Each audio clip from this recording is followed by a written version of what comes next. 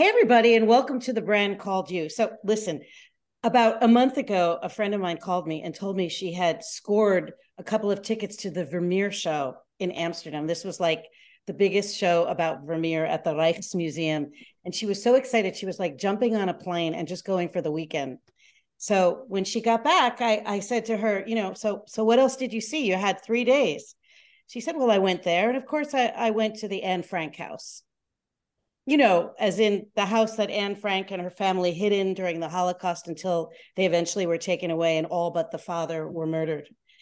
And it occurred to me that, like, for most people, that Jewish history in the Netherlands begins and ends with Anne Frank. Like, that's it, with death and destruction. And I wanted to tell her, if she'd only walked a few hundred meters down the road, she would have ended up chanting upon the most beautiful Sephardic synagogue, lit with a rainbow of candles only, no electricity, that still stands today and is such a reminder of what Judaism used to be in the 17th century and beyond in the Netherlands. It's unfortunate that, in a way, so many of us don't know about this rich Jewish history in the Netherlands, and that's why I'm so excited to have my guests here today. I have two wonderful scholars who wrote a fascinating book called Jews in the Netherlands, A Short History. Tirtsah Levie Bernfeld is an independent scholar who specializes in cultural aspects of the Portuguese Jewish community of the early modern period. And she's a National Jewish Book Award winner and the author of Poverty and Welfare Among the Portuguese Jews of Early Modern Amsterdam. Bart Wallet is also a professor. He's an early modern and modern Jewish history professor at the University of Amsterdam. And he's published extensively on the history of Dutch Jewry. And he's also the editor of the European Journal of Jewish Studies. So welcome, both of you. Thank you. I really want to congratulate you. I know that your book is originally published in Dutch, but has been translated in English. My Dutch is not good enough to have read it in its original language, but I enjoyed it so much. And I must say, like, even though I love history, I found that the way you wrote it, you wrote it in small little sound bites, many little, very, very easily digestible chapters, made it so accessible to those of us who are not historians or academics. And I'm really curious, what drove you guys to feel the need to write this book? Maybe we can start with you, Tirtsah. Well, I'm not sure we felt the need, but we were requested, we were asked to write it. And because I think Bart might correct me, that we did a certain survey on 400 years of the history of the Jews in Amsterdam, and that was published, and it was such a success that we were asked to write another book, but then on the history of the Jews in the Netherlands, and then in short stories, so in short chapters. Yeah. And I'm not sure whether, but we came to the conclusion that this would be a nice way, and with the pictures especially, and to comprise it to small pieces of histories and stories, so that people could easily get to know and get an impression of Dutch Jewish history. Well, I picked out a few fascinated me. I mean, the first thing is, I didn't realize that the Jews came as early as the 1200s. Is that correct? Yeah, but they didn't. You shouldn't see it as a continuing history. They came and they went, and then they came again. So it started like 13th century, 14th century, and then they moved out again, and then it was only in the 17th end of the 16th century that they continued, that they started again and settled down. Right. And I guess I always wondered why it seems like every city, or many cities, have a Jodenstraat, a Jew strat. Why was there the need to separate or call attention to a street where Jews lived? I mean, was that part of the laws you talked about, the medieval concept in which ethnic minorities were regulated? Is that? I'm not sure. That just happened to be. It was also not in every, but people got to know that the Jews were wherever the Jews were living. Then they made that street name. They named that street after the area in which they lived. So I think it wasn't imposed on outside world, but it was part of the atmosphere that it was sort of being done. So it emerged organically, not for sinister reasons. Right. No, but I don't think so. No. Yeah. So everybody has heard about the golden age, right? But I guess I would love to hear, Bart, maybe you can explain to me. I always wondered, like, what were the forces that made it possible to suddenly welcome Jews? Was it the end of the war with Spain? I'm very curious. What, maybe you can. Well, the irony is the Netherlands didn't welcome the Jews. They found themselves to have suddenly a Jewish community in some of the cities in the Netherlands. And the reason is that, of course, in the beginning of the 17th century, the Dutch Republic is economically very successful. So there's a lot of work, and it's a trade center in itself. And this causes that Portuguese merchants who are very heavily involved in colonial trade, they think like we should be in this new economic center. We should move part of our firms to Amsterdam. So they send family members to Amsterdam. And originally when they came, they were Catholics. So these were Catholics accepted into the cities of Amsterdam. Let me just stop you for a minute. Catholics because they were forced to convert earlier on in Portugal? Yes. So it appeared that most of them actually were of Jewish ancestry. So their families had converted to Catholicism 100 years before that. And gradually in the Netherlands, they decided to become Jewish again. And they founded a new Jewish community, and of course that caused like the municipal authorities to think like what's happening here. We thought like there were Catholics settling here, but suddenly we have a Jewish community, and do we have any policies about having Jews at all? And then you see like some cities in the Netherlands are not that tolerant. They say we don't want to have Jews. For instance, the city of Utrecht, cities of Deventer or Tilburg, they didn't allow Jews to settle in. But other cities like Amsterdam and Rotterdam and The Hague, they welcomed Jewish communities. And there were a few rules and regulations, but in general, they thought like these new like Portuguese Christians turned into new Jews. And were a welcome addition to the landscape of the cities and bringing new businesses and economic ties to the rest of the world. So was primarily at that time the businesses were like, was it the silk trade? What were some of the primary businesses at the time? Well, a lot of colonial trade. So sugar, for instance, that was like one of the delicacies that was brought from the colonies to Europe. But also other commodities, colonial commodities, diamonds, of course, were also brought from Brazil, for instance. And so there was like a whole new aspects of trade that the Netherlands didn't have before, were brought in and introduced by these new Jewish communities in the country. Including slavery?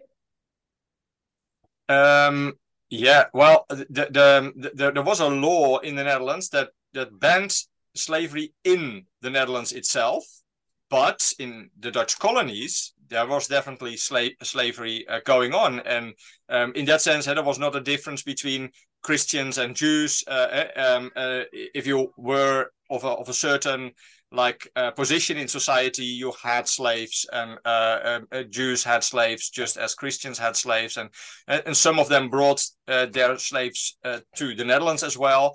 Technically, then they were no longer slaves, but they were servants. Although we don't know exactly if they realized in all cases that they technically were free, and so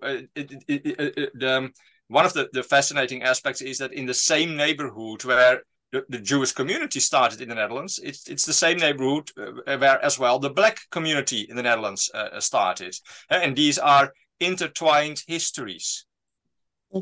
Interesting. So intertwined in that the slave aspect of it? No, they worked together. I mean, they were employed by the Portuguese, or they were taken by the Portuguese to work or to. I see. So their lives were intertwined in that respect. Tirtsah, is your specialty, of course, is the poor, and it's very interesting to me because at around the same time you're talking about life in the Netherlands, life I know in New York, for example, the one caveat that both Peter Stuyvesant had prior when it was still New Amsterdam, and then later when the British had New York, was that the Jews had to be able to take care of their poor. And I wondered if the same was true during this time in. That they were. I mean, as Bart explained that the Republic and the city of Amsterdam and the states of Holland and West-Friesland, they were wondering what to do with the Jews. So I mean, suddenly there are Jews in the country. We have to deal with it. One of the conditions they said, but poverty, the poor, they have to take care of themselves. They have to take care of the poor themselves. So the Jews, so that was one of the things that being aware of their situation, and it wasn't just already a stable, settled situation for the Jews.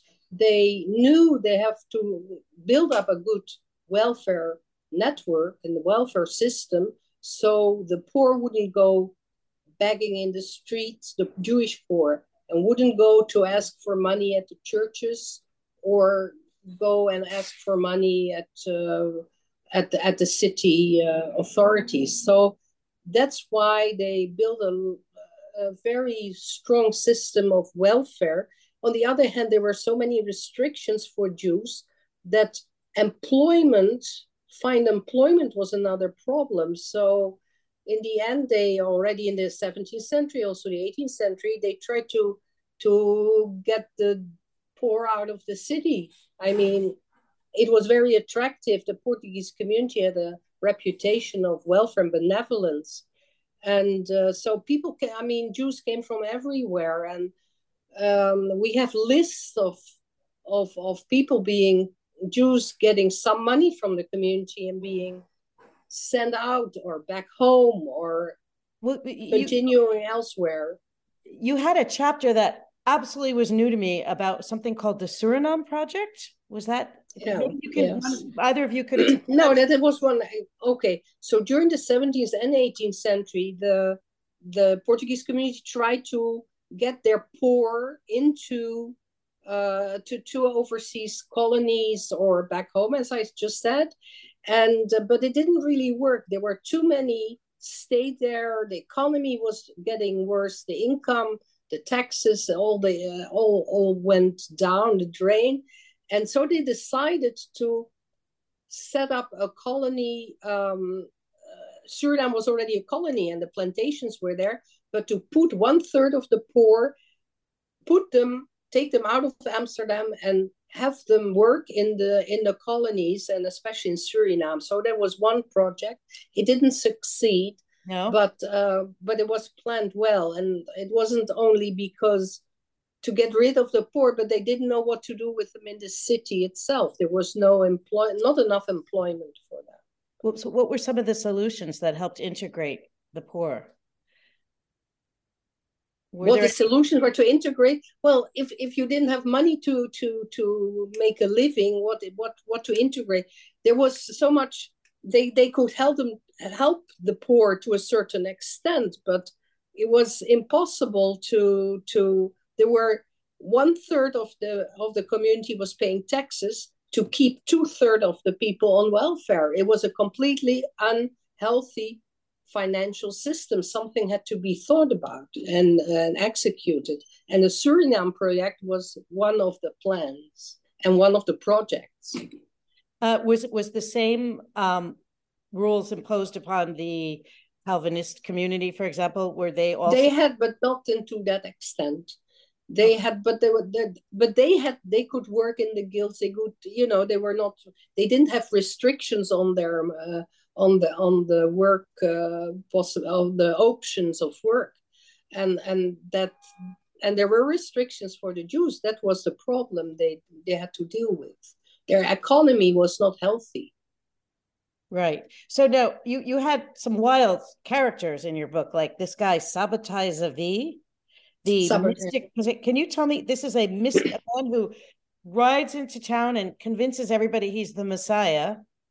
No, well, there was not only in Amsterdam. He traveled through Europe, and masses of Jews everywhere, Ashkenazim and Sephardim, were very excited that the Messiah had come, until he turned till he converted to the Islam, and the whole Jewish world upside down. But there were Jews in Amsterdam who took already the boat, sold their business, took the boat. They came to Italy, and then it turned out that this was a big disappointment. So Shabbatai Tzvi as a false messiah was not only a phenomenon that hit the Amsterdam, both Ashkenazi and Sephardi community. It was it struck communities, Jewish communities all over the world. Yeah, it's hard to imagine yearning for a Messiah today in the same extent, unless you're very religious, because we live such rich lives. But I imagine with such poverty and despair that a Messiah would have been something you would have really yearned for. But I know about charismatic leaders because we certainly are experiencing them all over the globe right now. I wondered about how the effect that Islam had on, I guess maybe it's not Islam, maybe it's Catholicism, but I've been out to Ouderkerk, to the Jewish cemetery, and the gravestones are very un-Jewish like. They're filled with graven images. And what influence was that? I mean, were they influenced by Catholic Islam? influence? Catholic influence. And the rabbis let them go to a certain extent. There's even an image of God on a tombstone. But they let them go, the rabbinic leadership, because otherwise they would lose them as members. But that's a very Catholic influence, and also from the Dutch environment. But images that there are images on stones is very un-Jewish. You are right. But that's because of their Catholic background, as Bart just mentioned. They were very proud, and they said, like, in a way, they were new Jews, in the sense not only that they came back to Judaism, but they invented as well a new type of Judaism, which they themselves even called Bom Judaismo.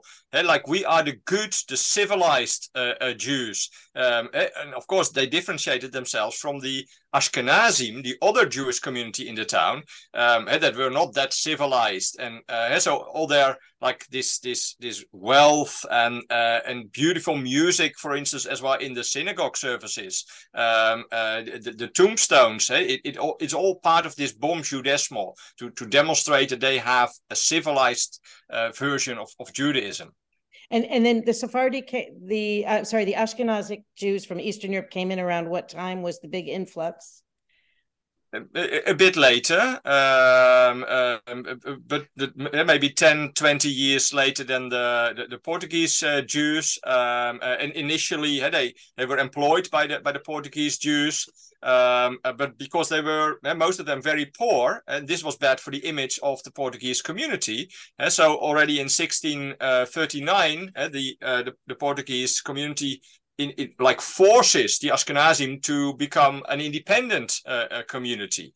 Now, in the 18th century, this community is growing so rapidly that it becomes the largest of all of Europe in the 18th century. So migration, especially of Ashkenazi Jews from the German countries, from Eastern Europe, continues throughout the century, developing the city into the largest Jewish community. I mean, I hate to skip ahead a few centuries, but since we are limited on time, I mean, I have to move ahead to the very history I started with. The Dutch arguably lost, I think they had maybe the highest per capita death rate in Western Europe of any country during the Holocaust. And you have a very poignant chapter about the Dutch Jewish Council, which many people might not know about. Maybe you guys could just share with us what they were and why they were so provocative. Well, the Jewish Council was, in a way, you could say, the government of the Jewish population in the Netherlands during the war period. Jews were isolated from the rest of Dutch society. They were no longer allowed, for instance, to go to regular public schools. In a lot of jobs, they were no longer allowed to function. And so the idea was that the Jews had their own community headed by the Jewish Council. So the Jewish Council had to take care for education, for healthcare, for everything, basically.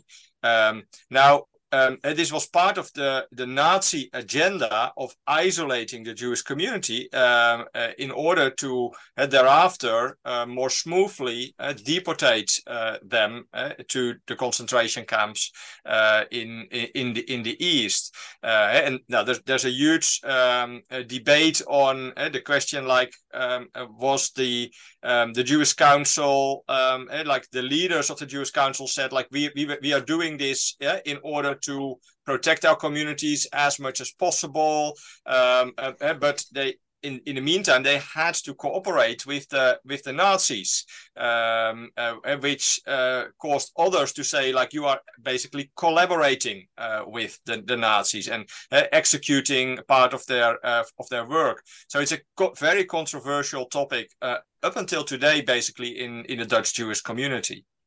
It's controversial, but I always wonder if, how much of this sort of rule-based Dutch culture that the Jews absorbed, and, they behaved according to their cultural norms. Absolutely. Dutch Jews were very Dutch in that sense. Yeah.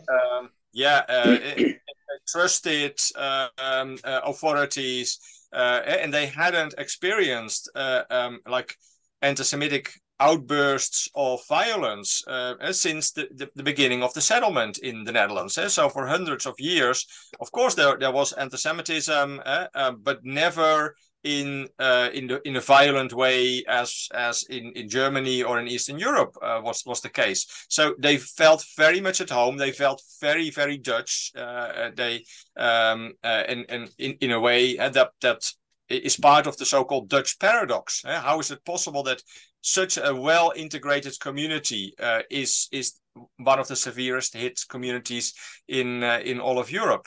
And part of it is the nature of Dutch society, the bureaucracy, the well-functioning bureaucracy, and the trust people had in the bureaucracy, and willingness to play by the rules. Yeah.